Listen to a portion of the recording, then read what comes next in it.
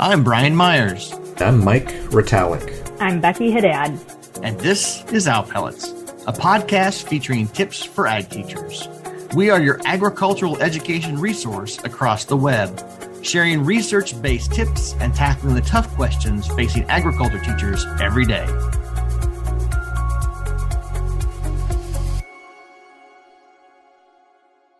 Hey, Owl Pellets, this is Brian and Mike, and we are here with yet another outstanding special edition of Owl Pellets Tips for Ag Teachers. We are talking about the new resource that's out there called teachgrandchallenges.com. That is teachgrandchallenges.com, which was a grant project funded by the United States Department of Agriculture that the Owl Pellets teams helped coordinate. And we got to work with an outstanding group of agriculture teachers on this project. And we have one of those teachers, which we call Grand Challenge Ambassadors, here with us. Ethan Dato, thank you for being with us. Thank you. Thanks for having me. Ethan, to get us started, why don't you tell us a little bit about yourself and about your program? Certainly. Again, Ethan Dato. This is my fourth year teaching agriculture, food, and natural resources, and actually in what I would consider a peri-urban school district in Mankato. We sit in South Central Mankato and South Central Minnesota, and definitely serve as the local hub. Biggest city in any direction would be about another hour and a half away. And so definitely serve the northernmost part of the Corn Belt here. Mankato is a town of about 65,000 people and has two main high schools. 4 years ago, I was fortunate enough to start the program here in Mankato. And during that time, taught about 40 students in just one course in two different sections. Since that time, 4 years later, we have grown to serve over 400 students, offer 9 different agriculture, food, and natural resource courses, and we added a second teacher in our district as well. And so it's been some tremendous growth, and it's really exciting to serve more of our urban population. And definitely our program goals focus more around agricultural literacy and exposure to what the agriculture industry has to offer, and really pique our students' interests into their futures and what areas within the agriculture, food, and natural resource industry they could see themselves in. That's awesome. I love to hear those stories about starting new programs and all of the advantages and opportunities that students have to have agriculture locally because of those the great work that you do. So, Ethan, your grand challenge was around agricultural labor, and the title was Solving the Agricultural Labor Shortage. Tell us a little bit about how it got started and what this project evolved into. Certainly. Growing up on my family's dairy farm, labor was a constant challenge. We have about 11 full-time employees on my family's dairy farm, and at any given time there was about 1 to 2 positions consistently open. My family dairy farms in northwestern Wisconsin, which definitely is not a magnet for a number of reasons, and one of those definitely being weather. Definitely being distance from a lot of major metropolitan areas. And so we have some challenges recruiting labor. And then also from my teacher side and seeing more locally, I get, it seems 2 to 3 emails a week from local agribusinesses asking if there's any labor available from our high school students. And I know that's just one facet of their labor demand is the high school student all the way up through. I know we have lots of local businesses looking for individuals with degrees, advanced degrees, to pursue careers in agriculture. I mentioned earlier, Mankato is kind of a local hub. If we leave Mankato in 8 miles any direction, we're in corn, soybean fields, surrounded by hogs and turkeys here in southern Minnesota. And so a lot of these farmers will come to the greater Mankato area for all their banking needs, for all their equipment needs, for all their supply needs as well. And so huge demand within the greater Mankato area for agricultural business especially those that have to deal with production agriculture, our row crops, and then our swine and poultry and turkeys. And so we see it every day here in Mankato. And that was kind of where I got my interest from, is both my experience with my own family's dairy farm, but also just seeing that demand. And the COVID-19 pandemic definitely did not help that challenge at all.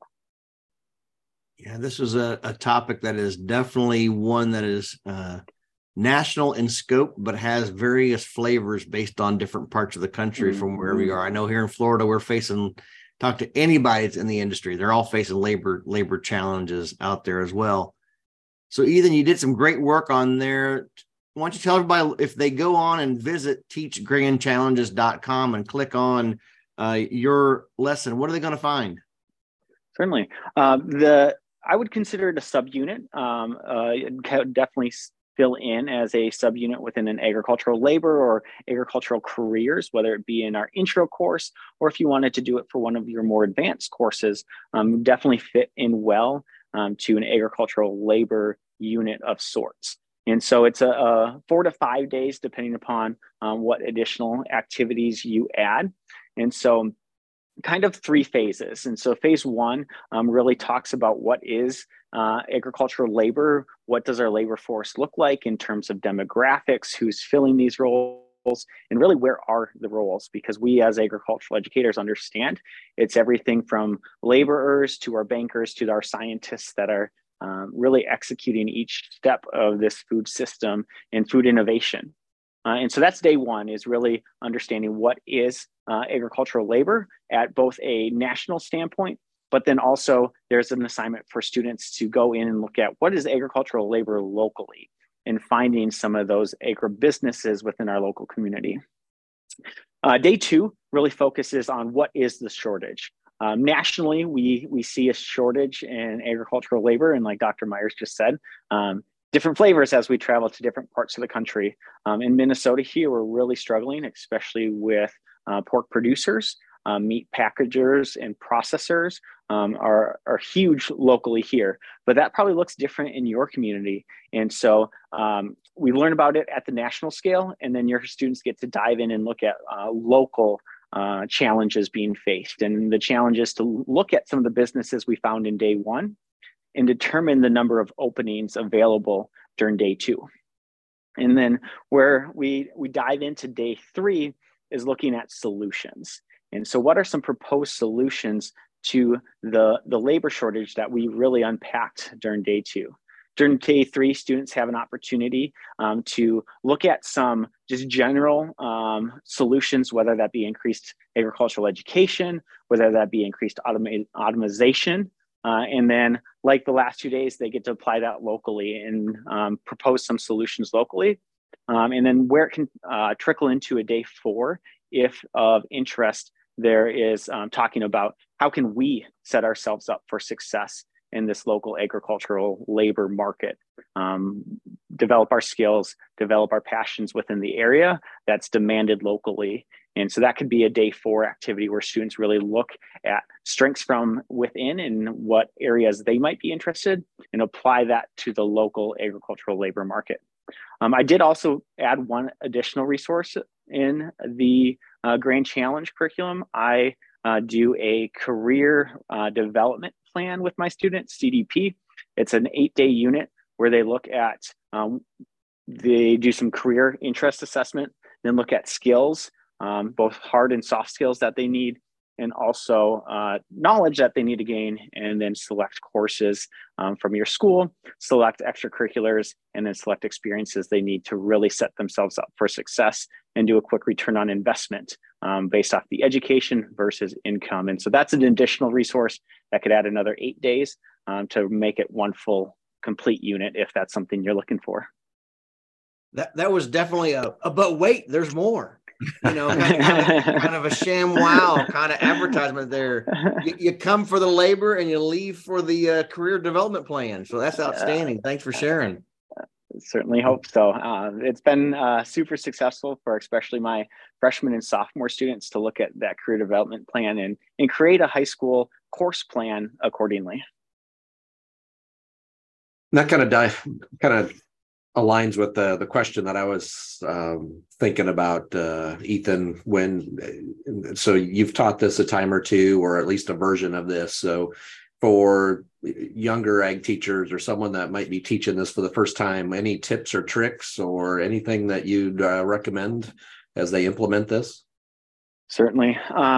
For me personally, I teach a wide range and variety of students, especially in our peri-urban area, where some students travel in from outside of town, but then a majority of our student body lives right here in Mankato, rarely seeing their connection to agriculture. And so one challenge that I experienced is when I asked students to look at the local agricultural businesses, they Google local farms, and that we hit a roadblock pretty quickly. And so it's helping students redefine what an agricultural business is, and really seeing that diversity and scope of what we have locally. In Mankato, we have over 60 agribusinesses. Students during their initial search will typically find 2 to 3, just because they have that scope so narrow. And so being prepared as that teacher to really be aware of what your community is. I know especially young teachers that might be new to a community might not have those connections established, but this would be a really good opportunity for you as a teacher to learn a lot more about the community, but also help our students and our young people do the same as well. Well, Ethan, this is fantastic. I really appreciate the approach here. So many times we talk about careers in agriculture. We think, oh, here's a slideshow, name a few jobs that are out there and do this. You've taken a very unique approach to this that I think ag teachers from around the country are going to find very useful and really engage in some deep conversation with their students as they try to understand this topic. And so again, I invite everybody to go to teachgrandchallenges.com and visit Ethan's great work here on solving the ag labor shortage issue, but then all the other materials that are up there as well. So with that, Ethan, thank you so much for being with us today here on Owl Pellets. Thank you. Go check it out. We hope you've enjoyed this episode of Owl Pellets. Check out our website for more information on this topic and to learn more about our guests. Follow us on Facebook, Twitter, and Instagram to stay connected. And be sure to subscribe to our podcast so you'll never miss an episode. For Mike and Becky, this is Brian here by the Owl Pellets, saying thank you, and we look forward to seeing you again on another episode of Owl Pellets, Tips for Ag Teachers.